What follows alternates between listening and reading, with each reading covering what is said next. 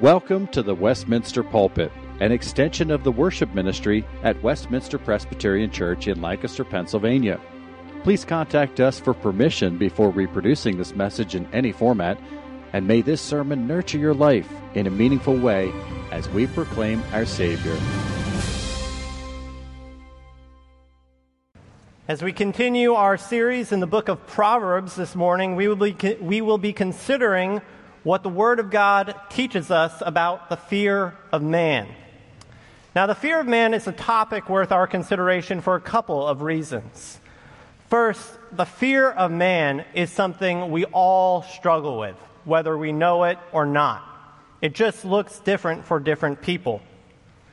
The second reason this topic is worth our consideration is because the fear of man is actually a major theme that runs throughout the course of Scripture. But what's surprising is that this phrase, the fear of man, only shows up in the book of Proverbs. And in the book of Proverbs, it only shows up one time, in Proverbs 29, verse 25. This means that instead of looking at multiple verses like we're used to doing in this series, this morning, we're only going to focus on this single verse. And Lord willing, we will learn three things about the fear of man. First, we will learn what the fear of man is and the negative impact it has on us. Second, we will learn how God calls us to respond to the fear of man. And then third, we will learn about the benefits of responding to the fear of man God's way. So we will learn what it is and the negative impact it has. We will learn how God calls us to respond to it. And then finally, we will learn about the benefits of responding to the fear of man God's way. So if you would, please turn with me in your Bibles now to Proverbs 29, verse 25. Hear now the reading of God's holy word. The fear of man lays a snare, but whoever trusts in the Lord is safe. The grass withers, the flower fades, but the word of our God will stand forever. Let's pray. Dear gracious God and Heavenly Father, we do thank you that you are a God who condescends to speak and to commune with sinners. We are thankful, Lord, that we can have communion with you through your word. And so, Lord, I pray that you would draw us near to yourself this morning, that you would teach us your word, and that you would apply it to our lives so that we could live in a way that is pleasing and acceptable in your sight, and in a way, Lord, that glorifies our Lord and Savior, Jesus Christ. We ask this in his name. Amen. Have you ever had the chance to share the gospel with someone, but remained silent because you were nervous about how that person might respond? Or have you ever found yourself in a small group accountability time, feeling convicted that you ought to confess a certain sin, but you kept quiet because you were afraid of what the other members of the group might think of you? Or do you have a hard time saying no to people, even though you know you should, because you don't want to let them down? Or do you find yourself constantly comparing yourself to other people to see how you stack up against them? Well, if you've answered yes to any of these questions, then you have experienced something that the Bible calls the fear of man. Now, just to be clear, the fear of man, or when the Bible talks about the fear of man, it's not talking about the fear of toxic masculinity or anything like that. The word man in the Bible is often used to refer to people in general. Likewise, the word fear in the Bible has a broader meaning than just being scared. And so while it certainly does include being afraid or intimidated by someone, it can also mean to be in awe of another person or to be enamored with something. And so the fear of man might best be defined simply as the dread and the awe that we have for other people. The dread and the awe that we have for others.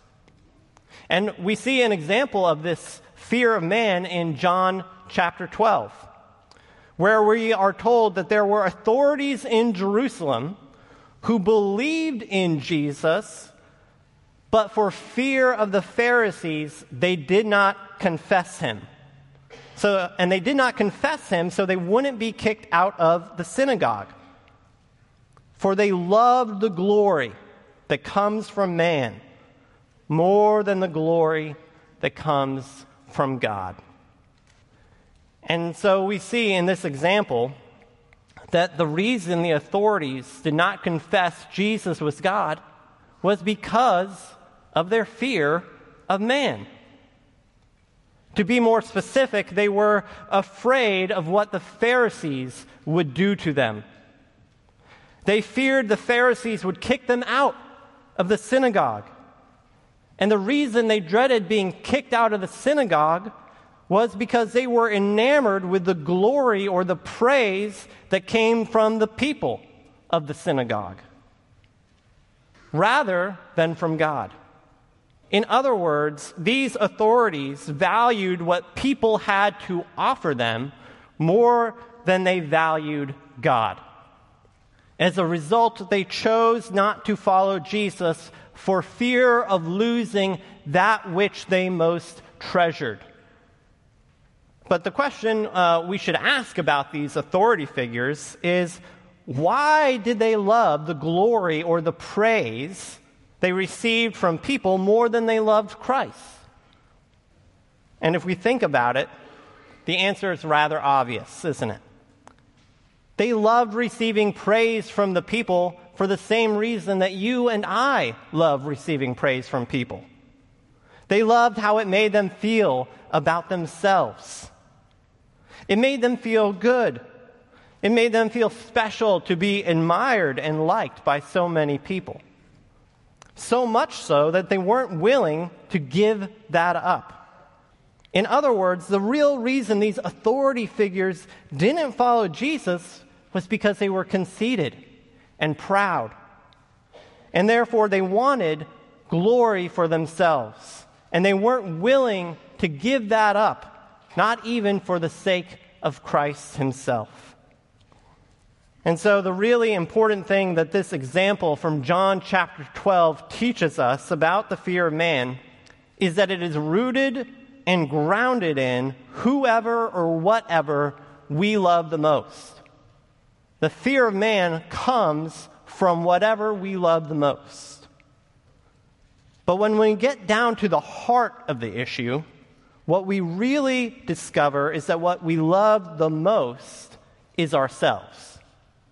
And therefore, we all naturally think that what we really need the most is whatever will provide us with the greatest amount of comfort, the greatest amount of pleasure, or the greatest amount of glory.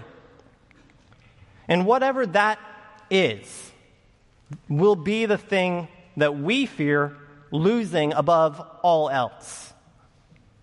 And therefore, we will do whatever we can to keep it, to hold on to it, even if it means denying Christ as Lord.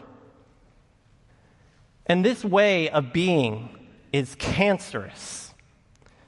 Not only does it cause great damage to our relationships with others, but it causes great damage to our own souls. Let's just take the marriage relationship as an example.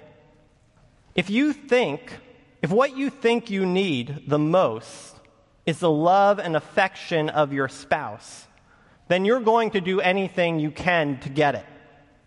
The problem, however, is anything you do in your marriage is not really about your spouse or for your spouse, is it? It's really about you. And what you're doing is just using your spouse to feel good about yourself. And I am guilty of doing this in my own marriage. I have struggled with this many times. My love language is words of affirmation, or at least that's what I've been told. And therefore, I will do deeds of service, things that I know that my wife will appreciate in order to get the words of affirmation that I'm looking for. And so there's a part of me that's not really loving my wife for her sake. I'm loving her for my own sake. I'm loving her so that I can feel good about the kind of husband that I am. I'm loving her so I can feel good about the kind of father I am. The problem with this way of relating to one's spouse, however, is that it's incredibly selfish. And it leads to hurt feelings and resentment when you don't feel like you're getting the recognition or the love that you deserve. The other problem with this way of relating to your spouse is that if you're depending on your spouse to provide you with what you think you need most, then you will be crushed when they don't give it to you. As a result, you are going to do whatever it takes to please them so that you can get what you need. But in doing that, you turn your spouse into an idol that ends up controlling your life. They become little false gods that you worship. And this is a major problem because Scripture tells us that we are to have one God, the one true God, and we are to worship and to serve Him alone.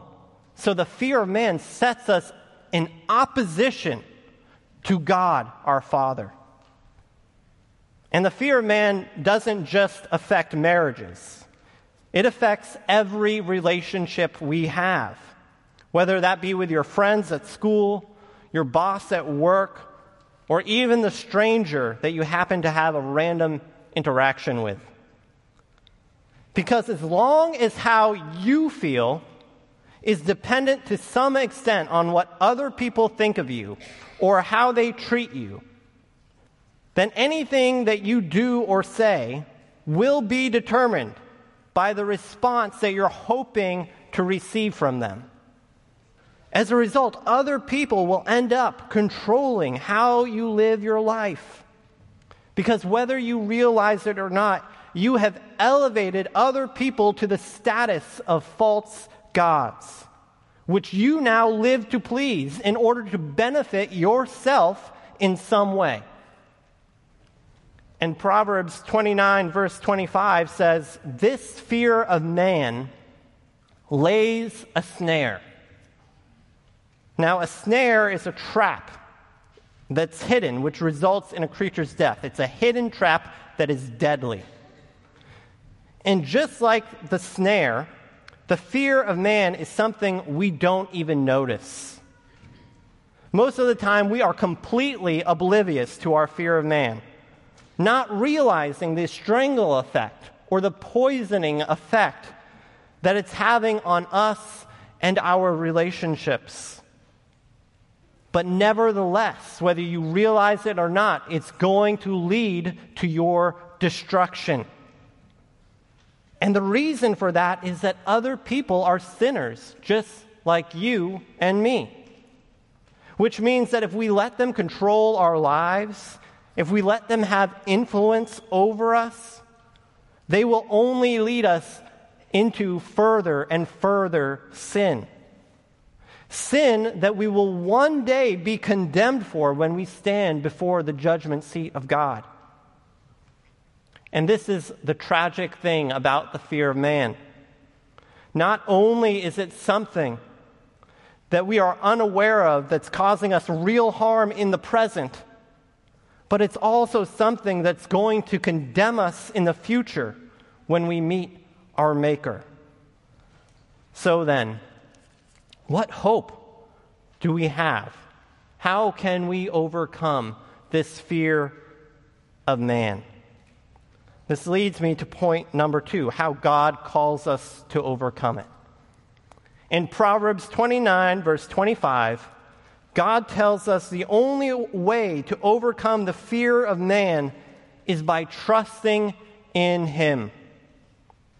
A different proverb, Proverbs 3, verses 5 through 6, gives us the same command in a slightly different way.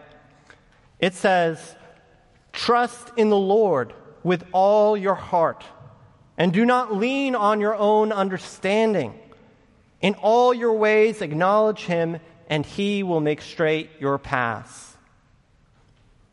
In other words, if we would just humble ourselves, if we would just forsake our pride and completely submit to God and his ways, God will help us overcome our fear of man and show us a better way to live. But what exactly is that better way? What is that better way of living? What is it that God is calling us to? Well, the answer to that question is the same answer to every single Sunday school question that you've ever been asked. That's right, it's Jesus Christ. In John chapter 6, Jesus says, "I am the bread of life. Whoever comes to me shall not hunger, and whoever believes in me shall never thirst." And again in John chapter 14, Jesus says, "I am the way, the truth, and the life. No one comes to the Father except through me." And so you see, if we want to avoid the snare that is this fear of man, and if we want to have a better life which leads to eternal life, then we must trust Jesus. We must trust that Jesus is the only way to get there. And we must follow him with all of our heart, mind, soul, and strength. But following Jesus is something that's easier said than done. Because following Jesus means leaving behind all worldly sources of comfort, pleasure, and glory. In other words, whatever it is that you have been relying on to meet your needs and your longings, you're going to need to utterly forsake all of them in order to follow Christ. And very often this process feels like death. And this is exactly what Jesus tells us in Matthew chapter 16, where he says, "If anyone would come after me, let him deny himself and take up his cross and follow me. For whoever would save his life will lose it, but whoever loses his life for my sake will find it." Did you hear that? In order to save your life, you must be willing to forsake it for the sake of Christ. In order to save your life, you must be willing to deny yourself the comfort, the pleasure, and the glory that you're used to chasing after. And you must be willing to put all idols in your life to death. And so, if I may, I want to speak to families, to people who are married and have children. What I'm saying doesn't mean that you have to leave your family. God would never ask you to do that. But it might mean that you have to start making God the priority in your life instead of your wife or your children. And the only way to do that is by committing yourself to live life God's way, to do things the way that God tells us to do them. And so this, for example, it might mean you have to start disciplining your children, because God tells us whoever spares the rod hates his son, but he who loves him is diligent in discipline. Or it might mean that you actually have to put down your phone and stop working and start pursuing your wife. because God tells us to rejoice in the wife of our youth. Or it might mean not letting little Jimmy attend soccer practice on Sundays because God's Word tells us to honor the Lord's Day as holy. Or it might mean leading your family in family devotions because God tells us to be diligent in teaching His Word to our children. And this list could go on and on and on.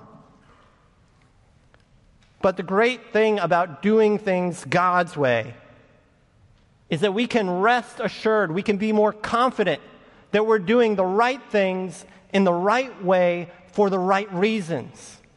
We can be more confident that we're not doing it just for ourselves, to please ourselves, or to get more glory for ourselves. We can be more confident that we're doing it for Jesus Christ and His glory, because that's the only thing that matters. And in doing so, you can free yourself from the bondage that is the fear of man. You can free yourself from the constant worry and anxiety of what others are thinking about you, what others are saying about you, what that comment meant over there, or what that comment meant over here. It means you can live your life in fear, in freedom of this fear of man. Now you might say, or you might be tempted to say, I don't know, you might be tempted to say, well, all those commandments and all that talk of obedience, that sounds a little bit legalistic. But I would just ask you, I would gently ask you, dear brother and sister, what exactly do you think it means to trust in Jesus and to follow Him? I think it means giving your life to Him and living life on His terms and not our own. I think it means leaning not on our own understanding, but acknowledging God by obeying all of His commandments in every aspect of our life. But of course, not in an effort to earn our salvation. That's not possible. But instead in an effort to follow Christ's example and to demonstrate that you really do trust in Him. That when you say you trust in Jesus, you really mean it. And we're not just offering Him lip service. In other words, genuine trust in Christ really does show itself through active and ongoing obedience. Let me put it another way. Active obedience is how we throw ourselves in the arms of Christ. Active obedience is how we throw ourselves in the arms of our Savior. And for singles and children, all of this applies just as equally to you too. When it comes to following Christ, no one gets an easy way out. Following Christ, no matter how old you are or what stage of life that you're in, always involves dying to oneself day after day after day. It involves doing things God's way and not our own way. And so if you're still tempted, though, to shrug this message off, or if you're tempted to say, well, I don't think God would really want me to do anything that hard, or I don't really think that God would want me to suffer that much, then I would just ask you to listen to these words from another proverb. Proverbs chapter 16, verse 25, which says, "There is a way that seems right to a man, but its end is the way of death." Just let those words sink in for a moment. There is a way that seems right to a man, but its end is the way of death. And so, dear brothers and sisters in Christ, I urge you, trust in Jesus and follow Him. Don't delay. Don't put it off. Do it at this very moment. And this leads me to point number 3, the benefit of responding to the fear of man God's way. Have you ever heard the saying, sometimes the hardest things in life are the ones most worth doing? Well, the same is true for trusting in Christ. Because when we trust in Christ, we overcome our fear of man, which means we become less and less concerned about what other people are going to do or how they're going to think of us. As a result, as followers of Christ, we now have the strength and the ability to say with Peter and the other apostles, we must obey God rather than men. But this doesn't mean life will always be easy. And it doesn't mean that all of our relationships will just be hunky-dory. We need to remember what Christ tells us in Matthew chapter 10. That he did not come to bring peace, but a sword. Meaning that trusting in Christ will have the unfortunate effect of driving a wedge between us and others. And sometimes it will drive a wedge between us and even the people we care most about. Even the people we love the most, who have not yet made the same commitment that we have. It will also make us enemies with the world, which means that we will never have hope of ever feeling comfortable or at home in this life. If you don't feel comfortable in this world, if you feel like an outsider, good. Because it means you're following Christ. You should never want to feel at home here. You should always want to feel different. But here's the good news. Though we may lose favor with man, we will never lose favor with God. As a result, there is nothing in this life we need to fear. Just listen to what God tells us in Isaiah 43. He says, "Fear not, I have redeemed you. I have called you by name. You are mine.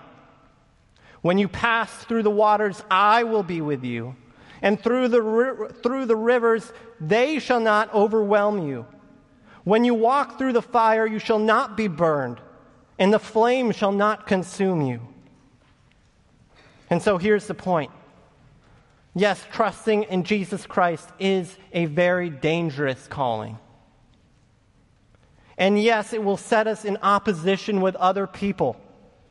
And sometimes that will be the people that you love. But through it all, God promises to never leave us nor forsake us. He will walk through the opposition and the persecution with us, and He will be there every step of the way. And not only will He be there, but in Romans 8:28, which is one of my favorite verses in all of Scripture, He tells us that He will actually work all things together for our good. Meaning that every ounce of pain and hardship that we suffer for the sake of Christ in this life will not be wasted. All of it will be used by God to bless you. All of it will be used by God to cleanse you from the remaining effects of sin in this life and to make you perfect even as He Himself is perfect. This means your salvation, your eternal happiness is guaranteed.